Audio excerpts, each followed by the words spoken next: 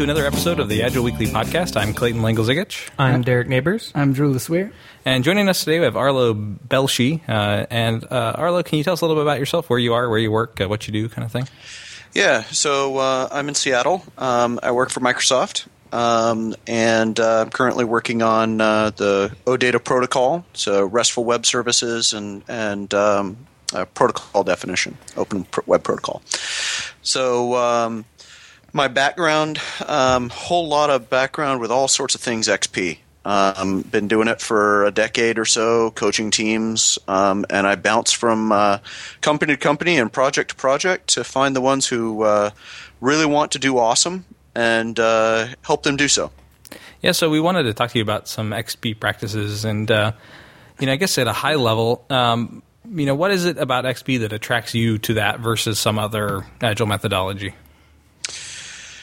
So it does the part that matters. That's really what it comes down to. So the way I think of it is assume that our objective is to get to Chicago. We've got a bunch of different ways that we could do so.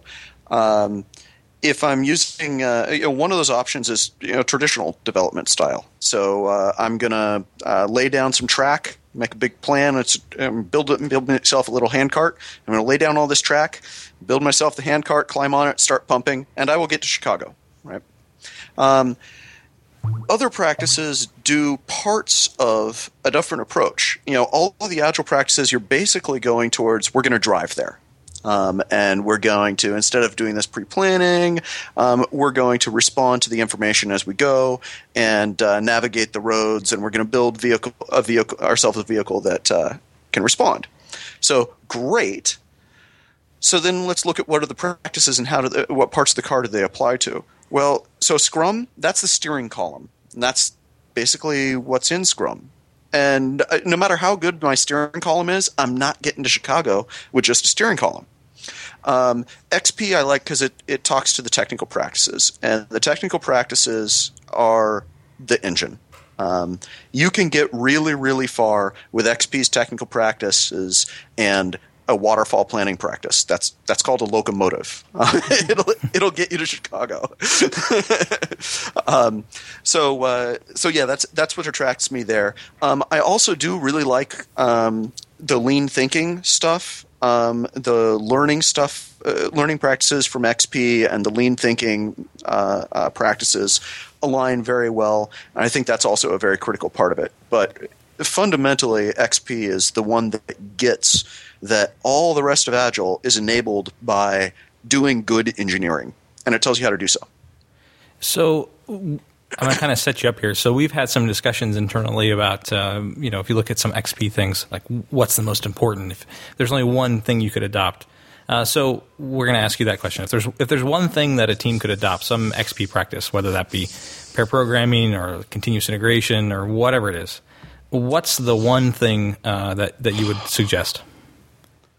Yeah. Okay. So, so part of the thing with the XP is that there is a one thing that's a good answer to this, but it's well broken down in all the descriptions of XP. So in a description of XP, it shows up as like 5 different parts. What if I said the first thing? Does that change it? If you say the first thing you would introduce? Really, so it's the one thing that I would do is continuous learning and reflection on your code.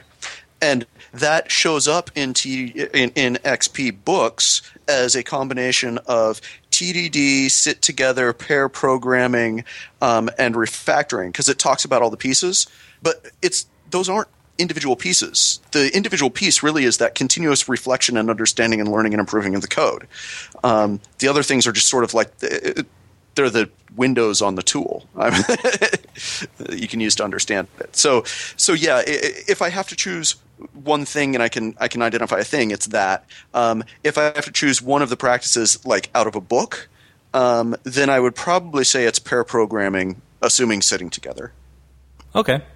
But really, that's part of it. You'd mentioned a lot of the technical stuff, and I guess maybe this is a sidebar, but I have to ask, where do you stand on the software craftsmanship stuff? Mm-hmm. Is that good, bad? Mm-hmm. The movement or the thinking? So I personally don't much buy into the movement. I don't see problems with it, but I do see some places where it misses the mark. And a lot of that's in how it talks about things and how it thinks about learning. On the intent that what matters is doing good code. And to do good code, you learn to do good code, and you work with other people, and no holds barred, we're going to do good code. Totally agree with all that stuff. Yeah. Okay. So kind of more of a practical question. In terms of like pair programming, so if that's an important one. I think I certainly enjoy pair programming, see a lot of benefit out of it and everything. What are some common problems that you see that teams have, or maybe people have when they pair? Okay, so there are a couple of different sets of problems. There are the problems that are related to learning to pair, transitioning to pairing, all of that sort of stuff, and then there are the problems related to actually pairing. I find most teams have problems not with pairing, but with the transition. There are problems that show up with pairing as well, but I think the more interesting ones are the transition. Just like transitioning to Agile is very different than doing Agile, transitioning to pairing is very different. And the way I think of it is learning to pair is fundamentally you're learning a different language. You think differently. You learn to think in pair, and it is a very different way of thinking. You need to develop – it's critical to develop subconscious filters that are filtering your environment differently so that you're not being distracted by the noise but are subconsciously noting it. And when something comes up, when a keyword gets matched, your subconscious mind fills in the last 15 seconds of conversation, just like when someone says your name. All those things, that closest match we have is learning another language. And so I really encourage teams to do that transition both as an experiment and like they're trying to learn a language, which means that you define a period of time that we're going to try this experiment. It's got to be at least 3-4 weeks because we're talking about training the subconscious. That doesn't happen quickly. It takes a month. So you got to be 3-4 weeks. You got to expect that it's going to look really awesome the first day. It's going to be sheer hell by the end of the first week. You're not even going to be able to think straight. You're now going to be – basically your mind is now trying to think in 2 different languages at once, and everything's blocking itself. And that's what's going to happen in the second week. I see a lot of teams don't know what to expect in that transition period, and they get into that first couple of weeks, go, oh God, stop doing 100% pairing, and they say, okay, we need to back off, and then they do 50% pairing, which becomes 25%, or we'll pair on certain types of tasks. And at that point, you've now switched from immersion learning of a language to learning of a language in a high school classroom. You're never going to get the accent, and it's going to take for freaking ever. So you're just never going to see the value that you do if you can actually understand what immersion learning is going to be like, be willing to accept that, and then make it happen.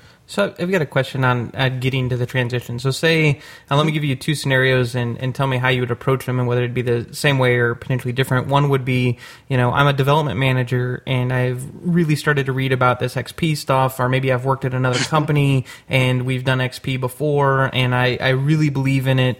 Except none of my developers currently want to pair program.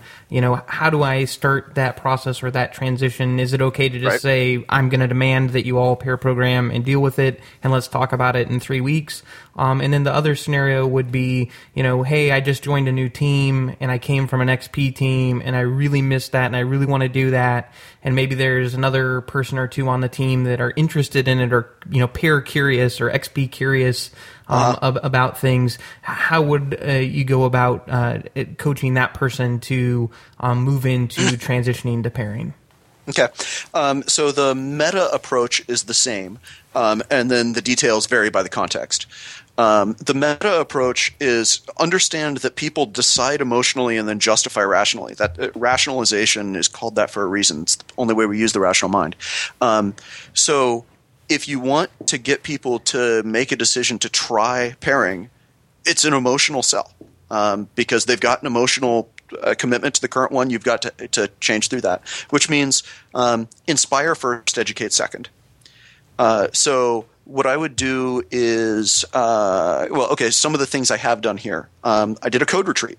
There was a set of people that was the right thing. And we got together, and a code retreat, you're doing everything paired. And also, most of the people around here don't have great tools, so I'm showing them ReSharper, and I'm showing them NCrunch, and I'm showing them all sorts of stuff that they can't work in their daily work because they're working in C on really old legacy systems. I bring all of those things together into a room, and now pairing is something fun that I got to do for a day, which allowed me to learn simultaneously this language and solve the problem and learn 4 or 5 tools, and holy cow, it was a successful day. And now, there I've inspired, right? That one works. Another one is I can do a demo and show some of the things that are going to result, and that can be another good way to inspire. We did an exchange program for a little while, which will be starting up again soon, where teams could go visit teams from other companies. So, Smilebox is just down the street. They have a really good XP shop. They do a lot of pairing, and it's full collaborative style with everyone in one room, and the devs and the marketing people and whatever can overhear each other and all the goodness. And so when I could take people from the teams here over to visit that, suddenly, without having to learn pairing or commit to pairing, they could see the value that comes from the collaboration and the learning. And then we can come back and we can talk about how we actually will do that transition. Right. I thought it was very interesting you hit on that transition part. I think that's a very good point. There was a team I'd been working with where one of the guys was, it was like, I'm so mad at Derek because he writes all this terrible code, and I'm so mad at Drew because all he does is goof off all day. And, he and I had done some pairing, and I said, this would be a great opportunity for you to kind of promote some pairing. You guys, you have your desk set up for it. This would be fantastic. You can kind of solve all these problems if you just do something. Well, I don't know. And it was very much that I don't want to get into the transition thing. I can't even imagine how that would work, and, it was too much of a emotional blocker for him, I think. I thought that was very interesting. Yeah, and I have found that the emotional block is huge, and it's especially huge if it in any way sounds like you're trying to sell a change to pairing. But if I tell people, here's some of the advantages, and especially get them to experience one of those little experiments of, hey, let's try some cool stuff. I'll often sell the pairing by getting them to try TDD and refactoring. Let's co-play with these cool tools. To help people learn the cool tools, we're going to do pairing with rapid pair swaps, and then they see the advantage of the collaboration, right? So I'll do that, and then the second is pitch the transition purely as an experiment. The ground rules I start with are we agree we're going to do it for 3 weeks. We agree and understand that it's going to be painful, and we're going to do that. We also agree that at the end of 3 weeks, we're going to stop. We're not going to pair in perpetuity. We're going to gather data of whatever data we think is relevant to this, measure the result of that experiment, and then discuss the result of the experiment. And we aren't going to do anything more than that. Now, if, as a result of doing that experiment, now people want to do a transition, we can talk about doing a transition to pairing permanently. But that no commitment thing really helps. Right, yeah. Just kind of a last question here to wrap up. Is there a particular technical practice or maybe a particular part of XP that you find that teams are pretty much always bad at and they really need to spend some time improving? It's kind of universal across all teams. Yeah, unit TDD. There are a fair number of teams that do TDD. There are very few teams that actually do unit TDD. They'll write short span integration tests or long span integration tests. They don't understand a unit. They won't refactor the code to be unit testable. Instead, they'll use mocks. I hate mocks. Mocks and dependency injection, which I also hate, to allow them to test otherwise untestable code. The point of those tools are great for legacy systems because you've got stuff that's intertwined and you want to test it anyway. Wonderful. But if it's not legacy, refactor it so it's not intertwined, and now you don't need the tool anymore. They're crutches that can really get in the way. So a lot of teams just don't understand what a unit is.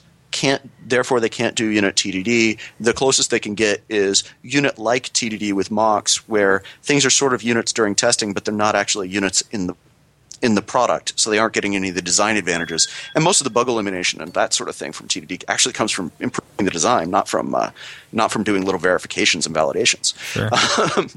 So yeah, that's the technical practice that I think everyone needs to learn, and it's also an interesting one because it's the one that everyone who's practicing assumes they already know.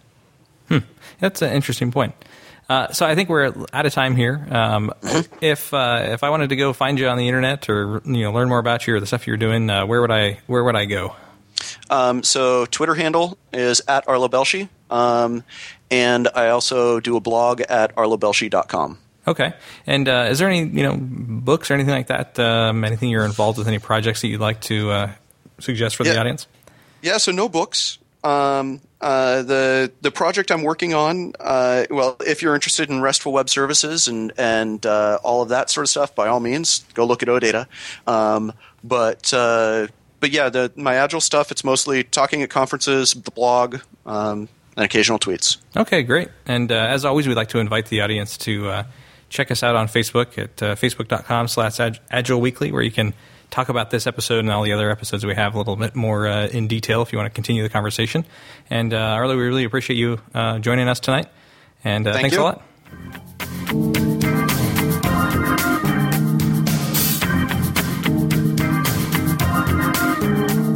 Is there something you'd like to hear in a future episode? Head over to integrumtech.com/podcast, where you can suggest a topic or a guest.